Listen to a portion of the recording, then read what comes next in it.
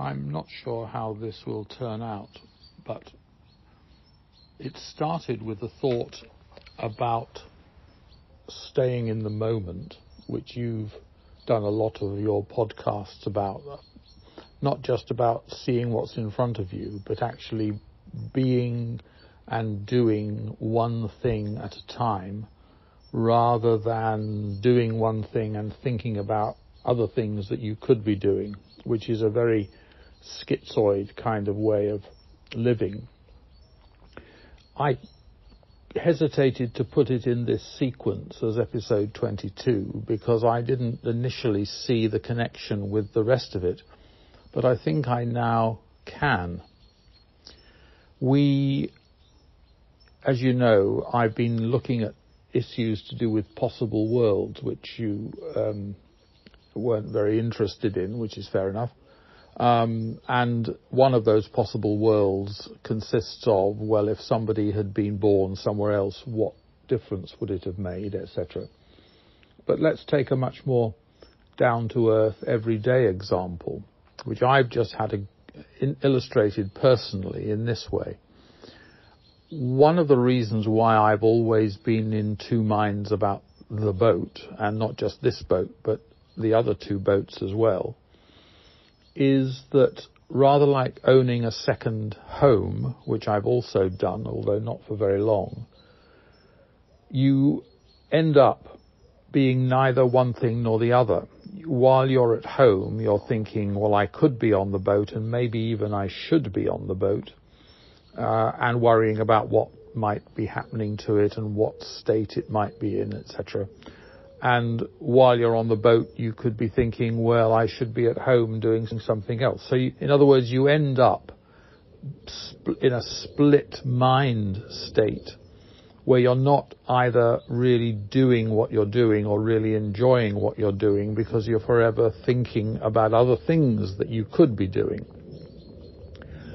This clearly connects with the very much in the forefront of everyone's mind's tennis phenomenon of not staying with the point that you're playing, but allowing your mind to wander to what happens if I win, or what happens if I lose, or what happens if I become US Open champion. And of course, if you start to allow that, and it was quite interesting that one of the commentators started talking about this, but then they weren't playing.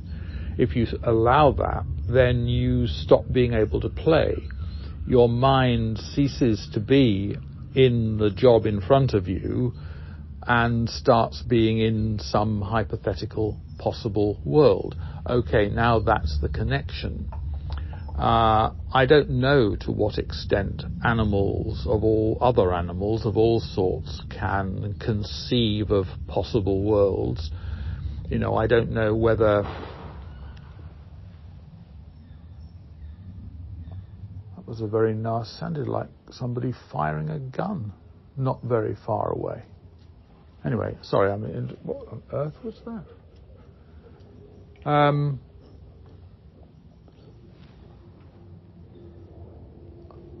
Anyway,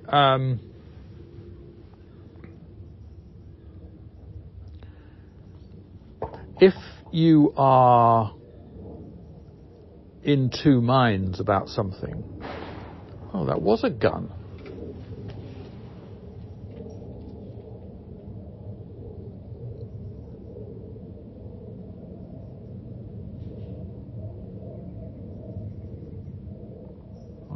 Farmers shooting something or other, I don't know what. Anyway.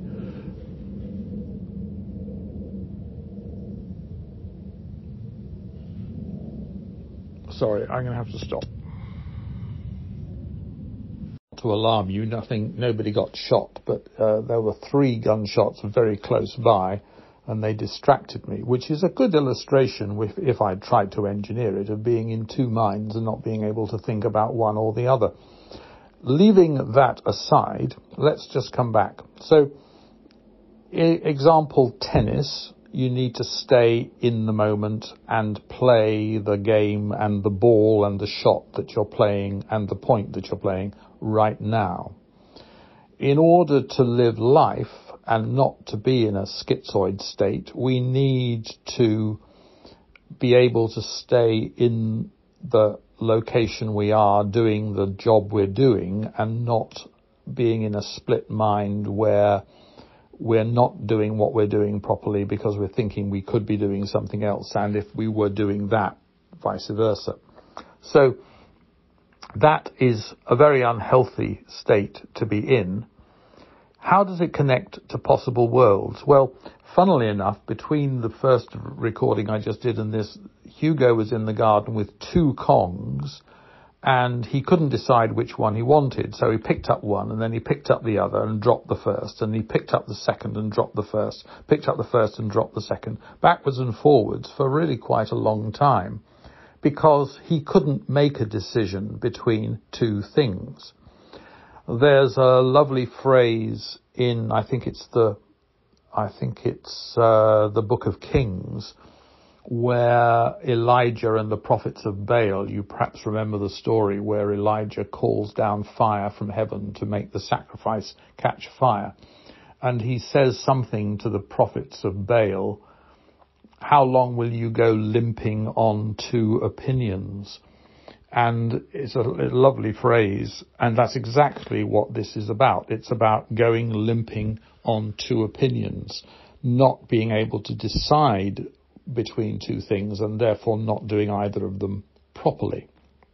And I think this is very close to your Walk the Pod theme of just becoming in the moment, focused on what's in front of you, noticing what's in front of you, and shutting out all the distractions and the alternative worlds that our minds fill with all too easily.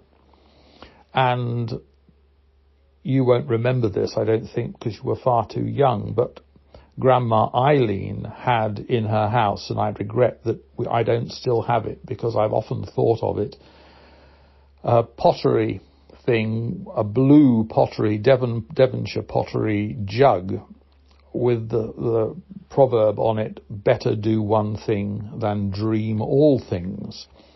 And all of this is of a piece with the possible worlds issue.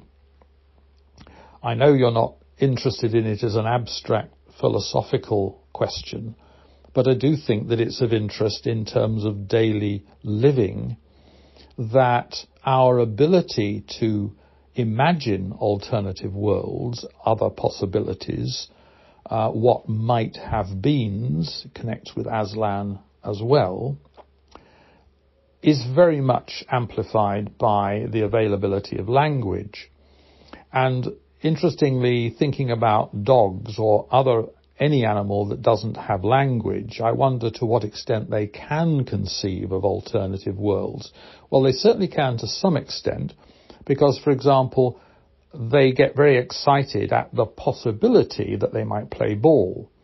So even though they don't articulate it linguistically, they can see that there is a scenario, a world, a possible world, where they would be playing ball rather than not playing ball, and they clearly prefer it because they get very excited. They will go up to where the balls are and try and get them out, or try and persuade you to get them out, or whatever it might be.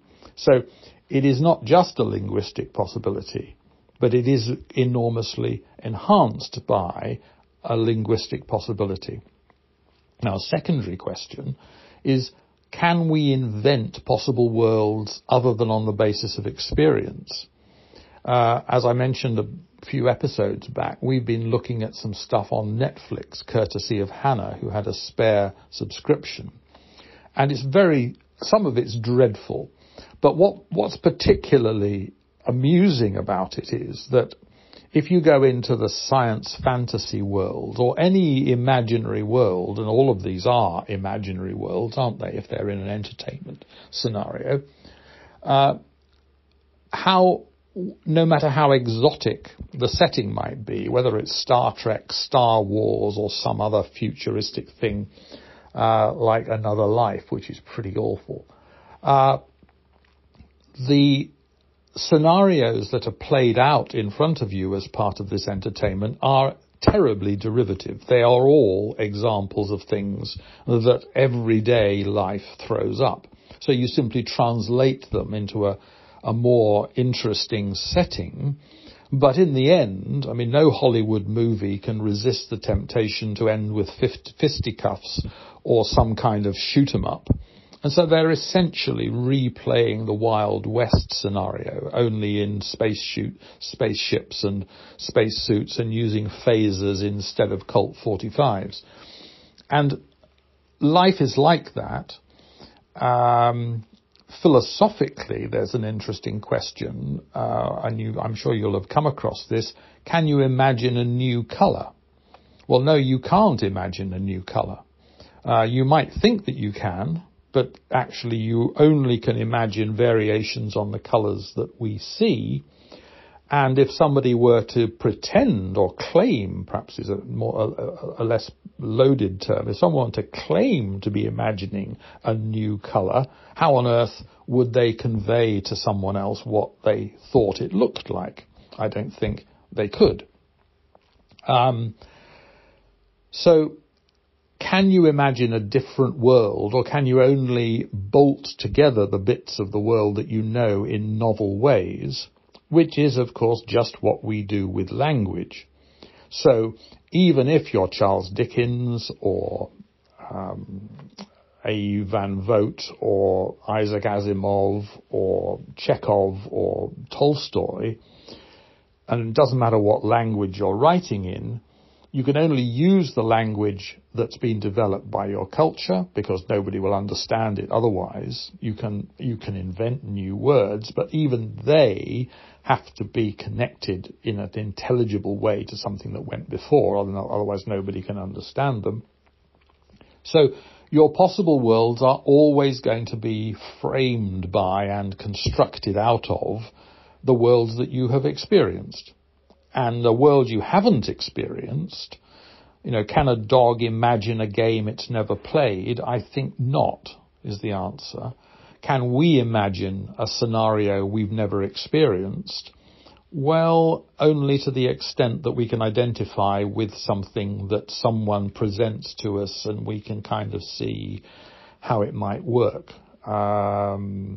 If you really want to get into the realms of the absurd, just try something like the series called Timeless, about people going back in time and changing the past in such a way that it changes the future that they go back to.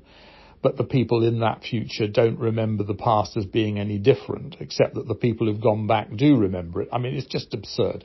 Anyway, that's neither here nor there either. But let's go back to the main event here, which is when we allow ourselves, and recently I've been doing this quite a lot, and it's kind of it's connected to the retirement thing, where you no longer have a trajectory mapped out for you, but you have to make one for yourself. If you're in work, and this goes for you and it went for me when I was in permanent work, the day sort of structures itself. Things happen and you have to deal with them. Things need to be dealt with, and so you make the time to deal with them.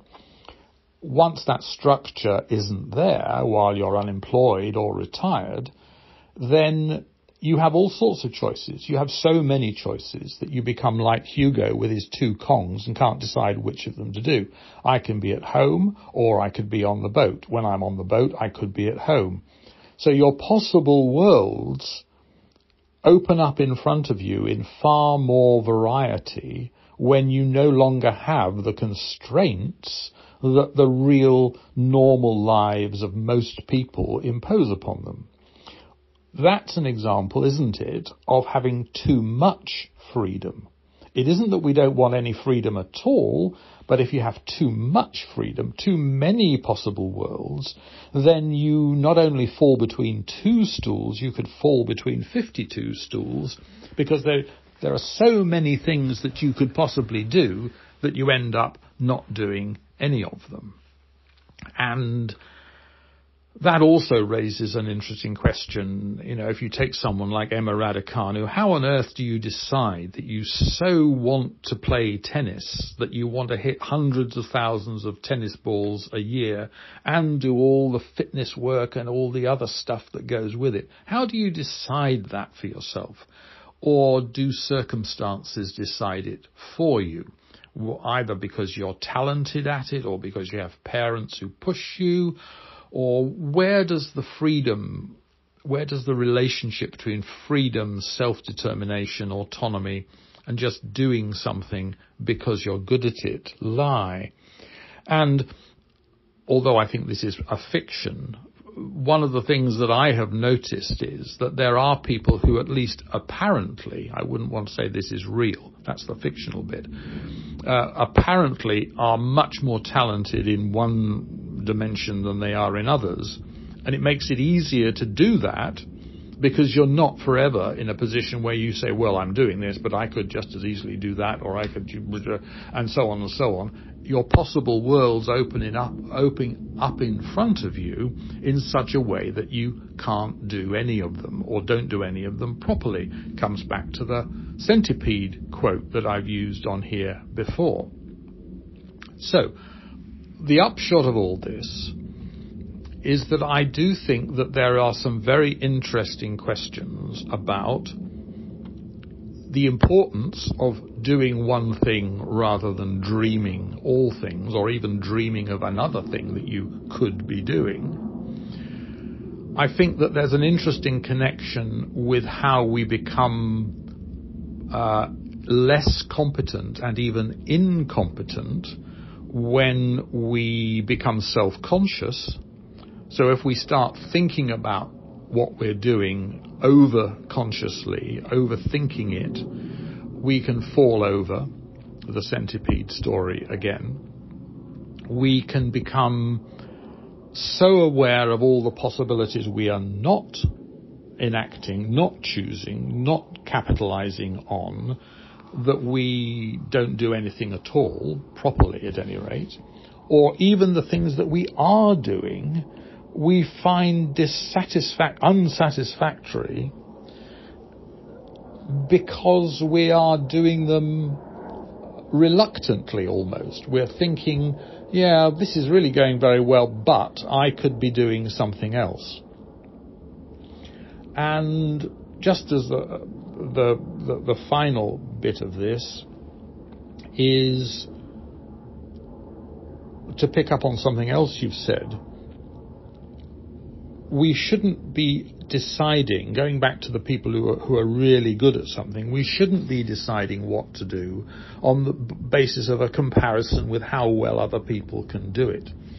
And my little example of this is that I spent much of yesterday varnishing the rails and the surrounds of the roof on the boat, which I had put off doing for a long time because I knew that I wouldn't make as good a job of it as a professional.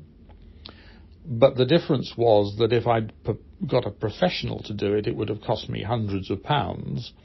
And the work that I did, although it wasn't as good as that would have been, didn't really cost me very much at all, and was actually quite enjoyable.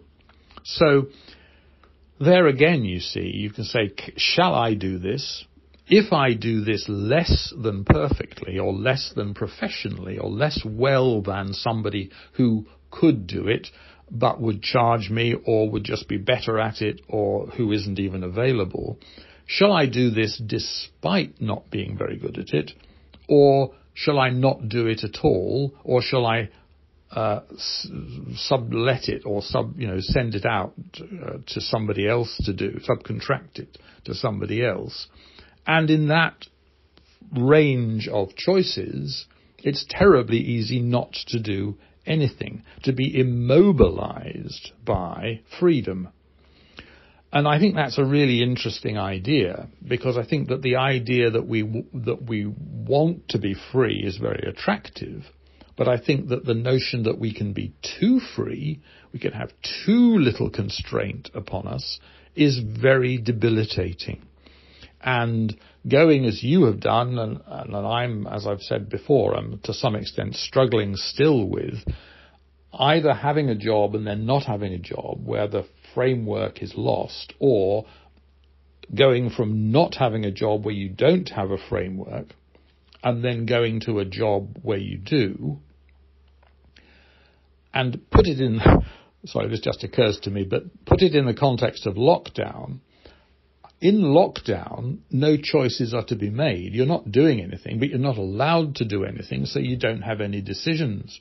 But as soon as the lockdown phenomenon ceases, as soon as we become free to do more or less what we were able to do before, then all these indecisions, all these alternatives, all these possible worlds that can, in their multiplicity, be so debilitating, suddenly come back to bite us. And I think that's something that is really worth thinking about, and not just by you and me, but I think generally, how much freedom is good for us, and how do we do one thing rather than dream all things.